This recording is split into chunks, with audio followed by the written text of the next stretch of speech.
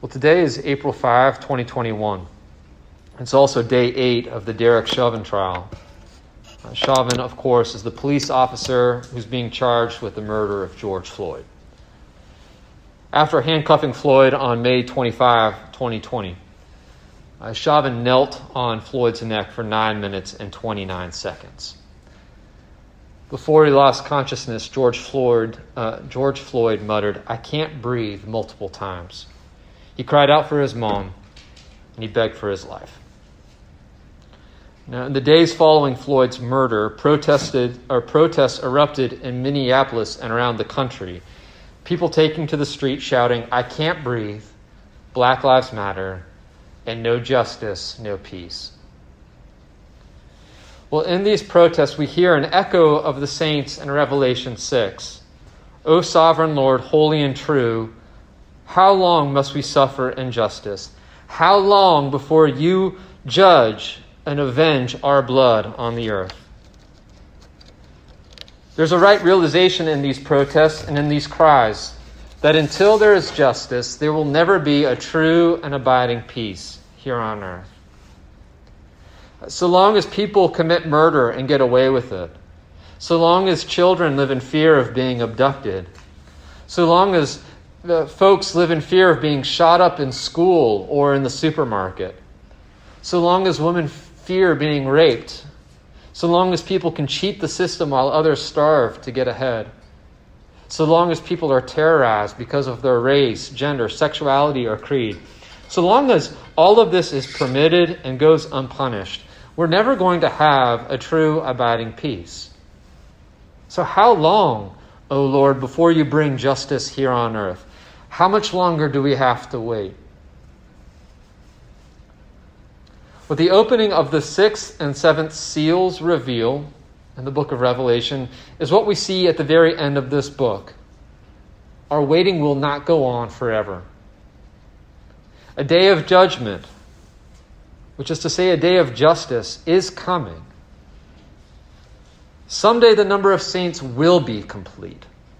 And God is going to intervene one last time to put sin, evil, and injustice to death, once and for all. This is where history is heading. It is not heading for a dead end. We're not trapped in some cosmic wheel of suffering that goes around in circles forever and ever. It's heading somewhere. A day of justice, a day of judgment is coming.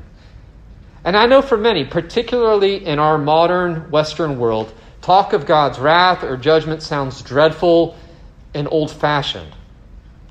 But for most humans around the world, people present and people past, talk of God's justice is something that's not to be feared. It's something to be looked forward to. It's something that they long for.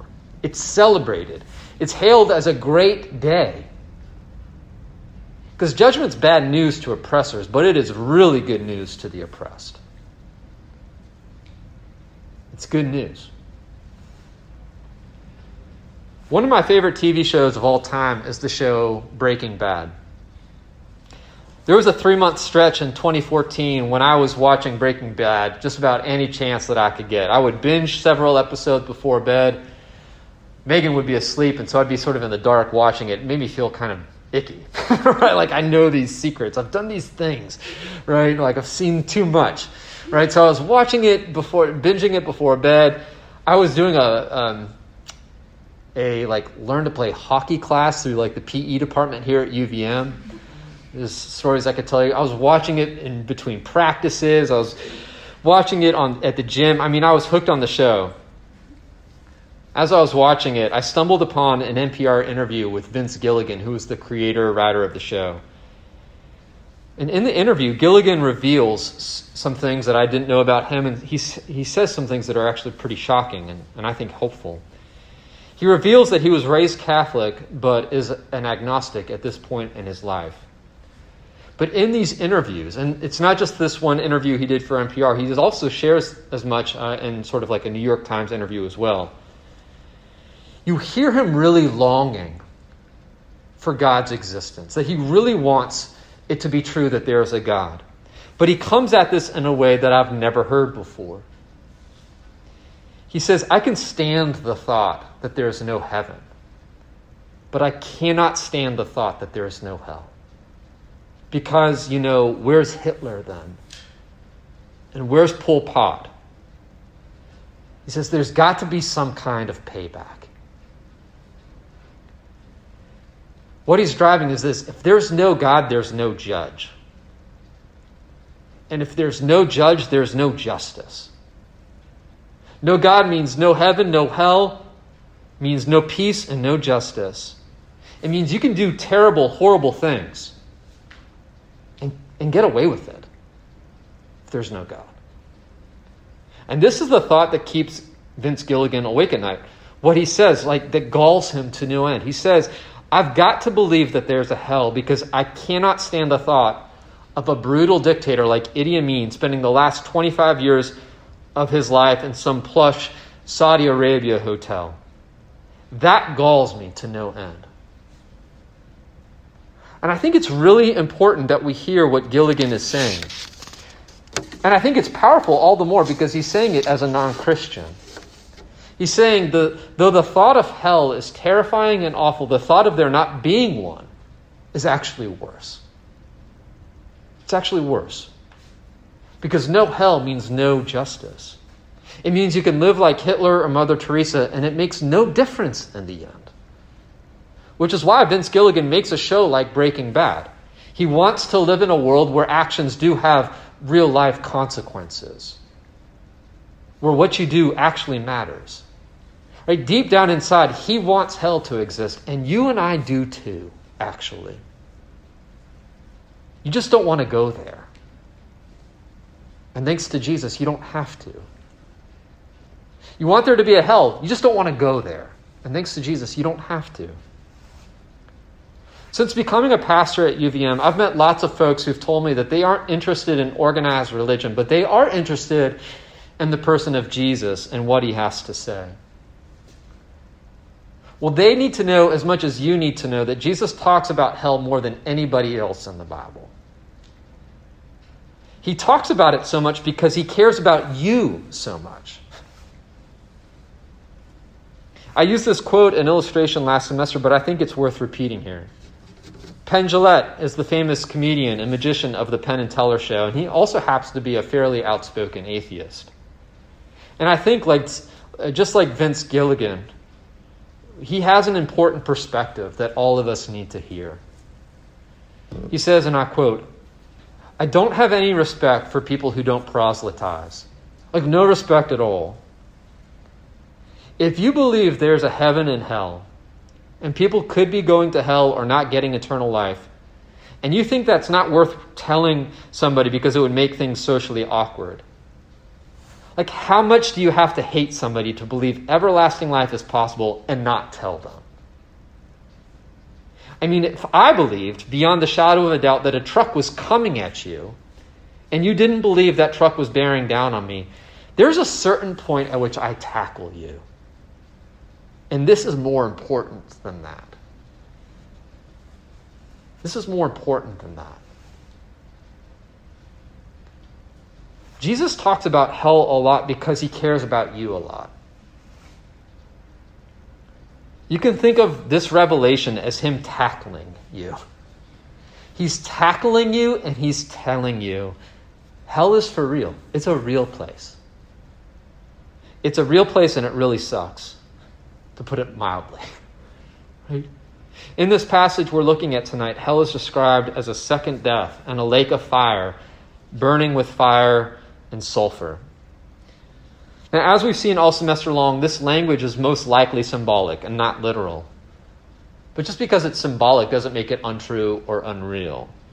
It's just that these signs or symbols are revealing something that is hard to even put into words. That hell is a very real, dark, and painful place. It's sad. It stinks like rotten eggs, right? It's no good. And it grieves God's heart. He hates it. And he doesn't want anyone to go there. That's why he sends his son in the first place. In 2 Peter we read, "The Lord is not slow to fulfill his promise, as some count slowness, but is patient towards you, not wishing that any should perish, but that all should reach repentance." But if this is true, that God hates hell and is willing to go to such great lengths to keep people out of it, right? Why does it exist at all? And here comes the shocking answer. Hell exists because people choose it. God hates it, but people choose it. And people choose it all the time. And it's not for a lack of knowledge. Right? People the whole world over know that there's a God. They know that he's good. Their conscience tells them that they're supposed to be good too, and they're not. They long for justice, and they know that they themselves need mercy. And God is merciful. He's given us incredible gift in the person of Jesus, a gift that we receive for free, though he's paid for it. And it's a gift that we receive not because we're good, but simply because we're needy. And people can know all of this and still reject him, still want nothing to do with him. They still choose life apart from him and to do life on their own terms. Now, of course, this is sad and this is tragic. It's tragic because it doesn't have to be this way. And you might be asking why. Why do people still choose this? But instead of making that some sort of abstract philosophical question, why not make it personal? Why might you choose that? Or why are you choosing that right now? What are you choosing? What do you really want? C.S. Lewis said that there really are only two kinds of people in the world. Those who say to God, thy will be done, or my will be done. Those who say, my will be done, want nothing more than to be lords of their own lives, subject to no one. They want nothing to do with God. They want nothing to do with his grace. They want to be in control. They want to be left alone. They want to do what they want to do and live life on their own terms. And hell really is that decision writ forever. Hell is God giving them what they want. To those who say, leave me alone, I want nothing to do with you, the worst thing that God could say is, you can have what you wish. I'm not going to bother you anymore. Hell is that forever. Thy will be done, or my will be done. This is why, again, in the words of C.S. Lewis, he says, the gates of hell are locked on the inside. That's the tragedy. The gates of hell are locked on the inside, not the out. The day of justice is coming. Hell is for real. You don't want to go there. And thanks to Jesus, you don't have to. But this passage raises this question. If there is a day of justice, how do I stand? We hear of this book of life. How can I be sure that my name is written in it? Can I have any assurance that my name is written in it? And that's where I really want to land this message tonight. Right? We want there to be a day of reckoning.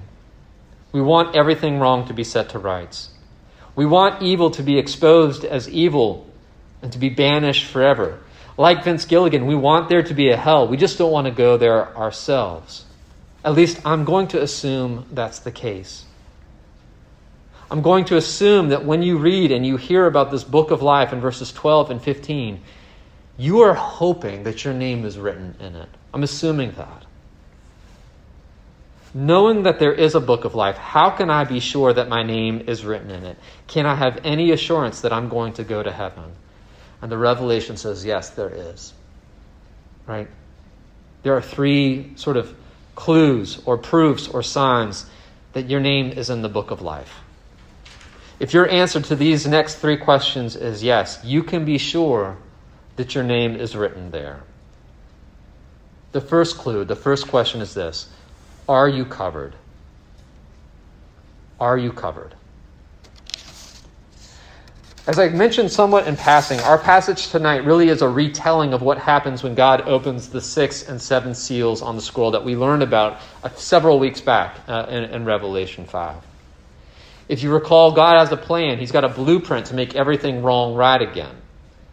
There's a scroll with 7 seals. When the first 4 seals are opened, it's disclosed that our world is full of conquest, war, famine, disease, and will be until Jesus returns.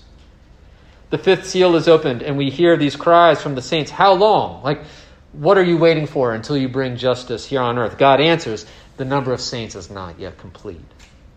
But that leaves 2 seals left on the scroll, seal 6 and 7. And when these get opened up, what we see is this day of judgment and the dawn of the new heavens and new earth. Now, we didn't print those passages for you in your bulletin tonight, but if you go back and you read what happens when the 6 and 7 seals are opened up, the language and the imagery is nearly identical to what we have here in our passage.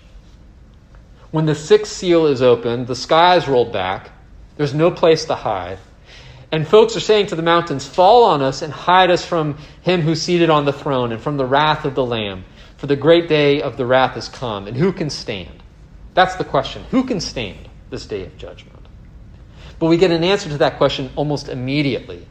Because what John sees next is a huge crowd of people, too many to be counted, and they're coming from all over the world. People from every tribe, from every people group, from every nation. I mean, it's an incredibly multi-ethnic, multinational, diverse crowd, and they're all dressed in white. And somebody comes up to John and he says, who are these robed in white? He says, you know. And he says, these are those who've passed through the judgment, and they've come out on the other side. They have washed the robes and made them white in the blood of the Lamb. Here's the point. On Judgment Day, everyone's going to hide behind something or someone. Some are going to hide behind their wealth. They say, I'm okay with God because I've got lots of money. Or I'm okay because I gave a lot of my money away. Some are going to hide behind their nationality. Like, I'm good because I'm an American. Some are going to hide behind their education or their upbringing. Like, I'm good, I'm okay because my parents took me to church when I was a kid. Or I'm good, I'm okay because I'm woke. Some are going to try to hide behind their politics. I'm okay because I voted for Trump. Or I'm okay because I voted for Biden. Or I'm okay because I'm a conservative. Or I'm okay because I'm a progressive. Right? Some are going to try to hide behind their resume. I'm okay because I'm a doctor. I'm a nurse. I'm a teacher. I'm a generally good person. On Judgment Day, folks are going to try to hide behind lots of different things. But none of those things that I've just mentioned have got you covered. None of those things are going to work. But there's one thing that will. There's one thing that will actually shield you and save you on the day of judgment. It's the blood of Jesus. It's the blood of Jesus. The ones who are standing, right, the ones whose name is in the book of life, they are not perfect people. Right? They are imperfect people who have found a perfect Savior. They have taken their dirty, messed up lives and they've washed them in the blood of the Lamb.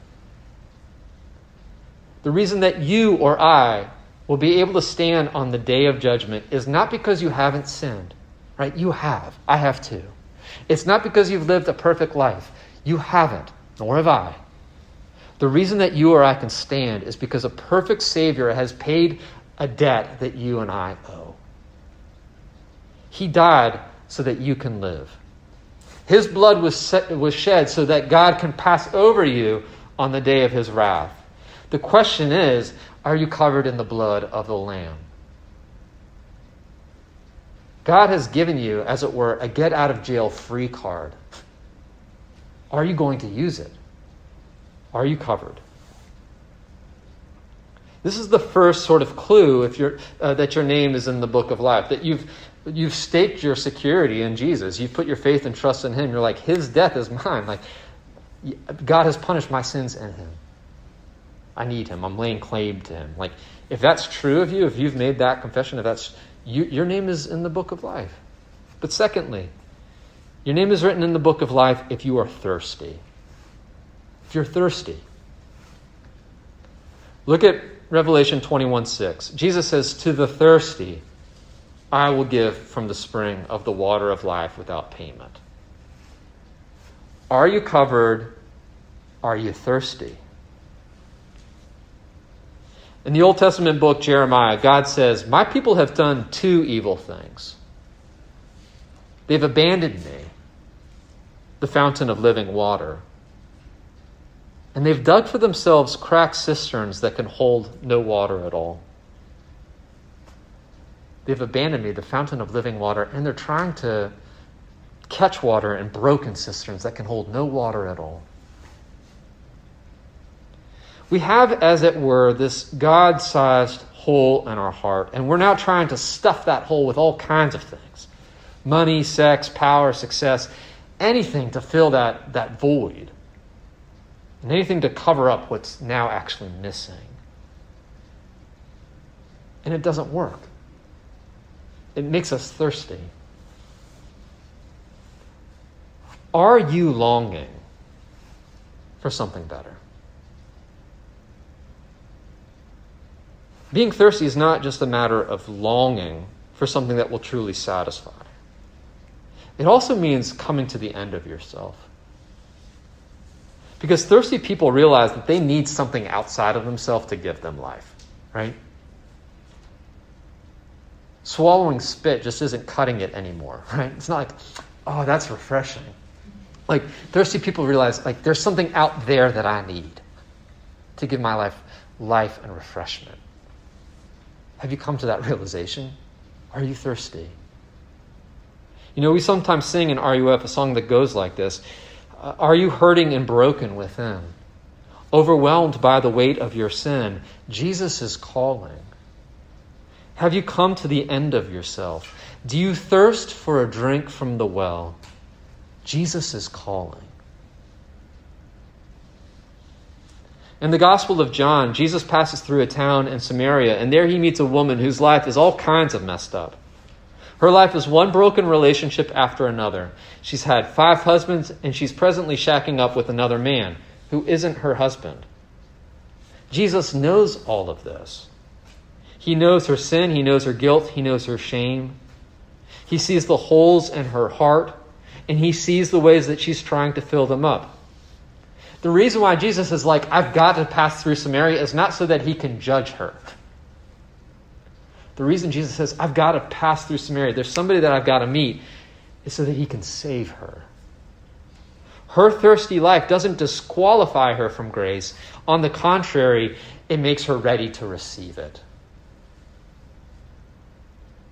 When we come to grips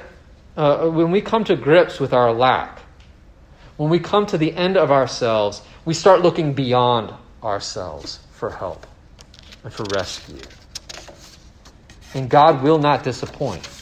He says, come, buy and eat. Come, buy wine and milk without money and without price. Incline your ear, come to me, hear that your soul may live. And I will make with you an everlasting covenant, my steadfast, sure love for David. Jesus says to the woman at the well, and to you and me too, everyone who drinks of this water, like in this well, is going to be thirsty again. But whoever drinks of the water that I give him or I give her will never be thirsty again. The water that I will give him, her, will become in them a spring of water welling up to eternal life. I can satisfy your thirsty soul, he's saying. Paradoxically, hungry, thirsty people discover that their lives are in the book of life. Not because they have it all together, but precisely because they don't. That's the paradox. Their name is in that book of life, not because they've got it all together. It's because they realize they don't.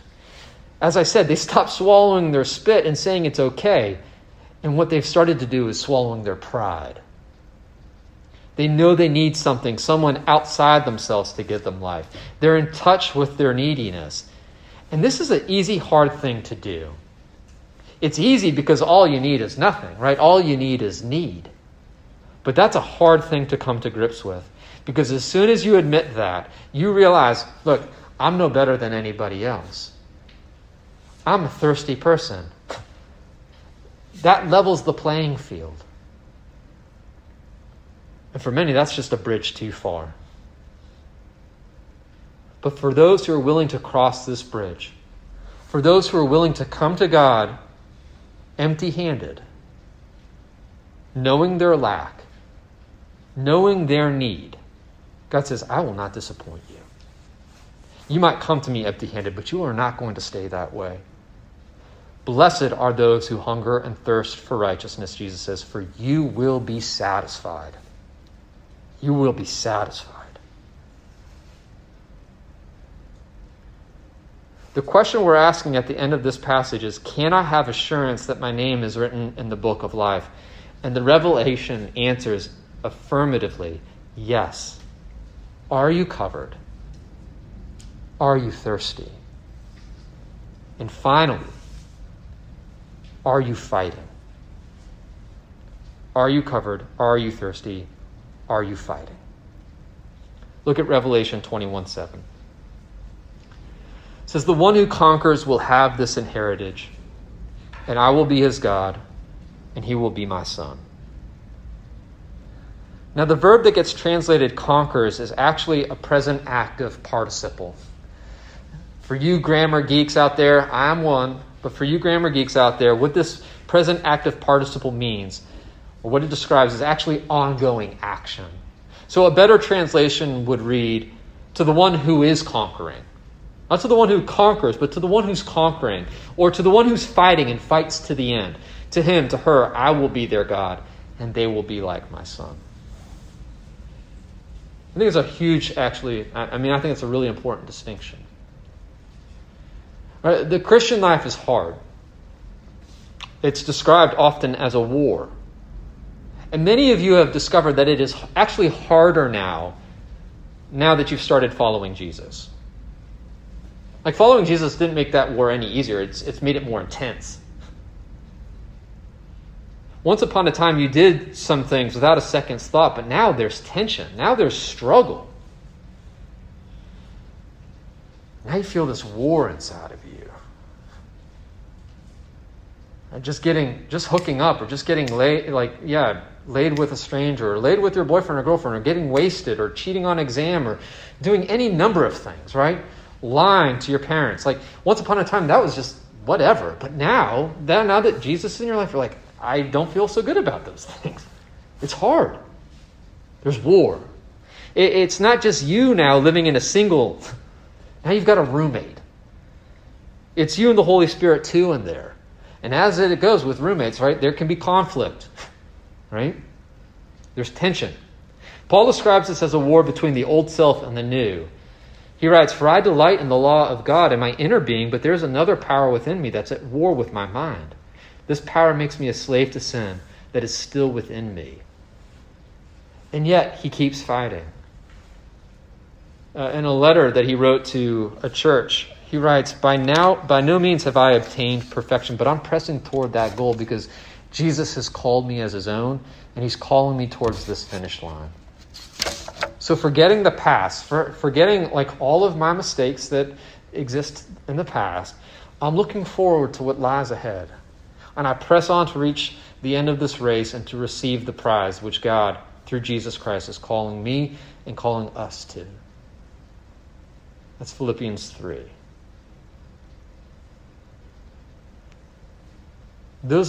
Here's the point. Those whose name is recorded in the book of life, they are not perfect people, but they are works in process. They are not perfect, but they are fighting a good fight. They are now in a war, and they're fighting their sin. When their sin gets exposed to them, they're repenting of it. When they discover that they're off course, they're eager to get back on the right track. They're not doing this perfectly, but they're trying. They're fighting. They haven't conquered, but they're conquering. Right? They're working at it. I've been following Jesus for 13 years. When I met Jesus 13 years ago, I was a burned out Buddhist who had converted to atheism. I was mired in sexual sin. I had a drinking problem. I didn't really know how to make friends or how to be a friend. I was addicted to other people's approval. and I sought to win people's affection through my performance. Am I today, am I where I was 13 years ago? Thanks be to God, the answer is no. But that doesn't mean that I've conquered or that I've made it. Right? I'm conquering. I still have to fight. It's a war now for me. I have to be careful about what I drink and how much. I'm really grateful for things like Covenant Eyes and porn blocking software. I'm blessed to have many good friends now, but I'm still learning how to be a good friend. I'm learning how to trust people. I'm still learning how to be vulnerable and let my guard down. I'm learning how to live in community. I'm learning how to repent of my idols of approval and performance. I'm learning how to trust that because of Jesus, I really am okay. Again, I'm not where I was 10, 13 years ago. But it's also true that where I'm today is not where I'm going to be 13 years from now. Thanks be to God, right? The sign of the fight is a sign of life. And it's a sign that your name is in the book of life. It's not have you conquered, it's are you conquering. The mark of the Christian life is not perfection, but it is repentance and faith. So friends, are you in the fight? Are you running the race? To the one who keeps conquering, which is to say who keeps going, who keeps fighting day after day, you will have this heritage. Jesus says, I will be your God, and you will be my son, you'll be my daughter. A day of justice is coming. Like it or not, a day of justice is coming. And God wants you to stand. This is why he's given us his son. It's why he's given us this revelation.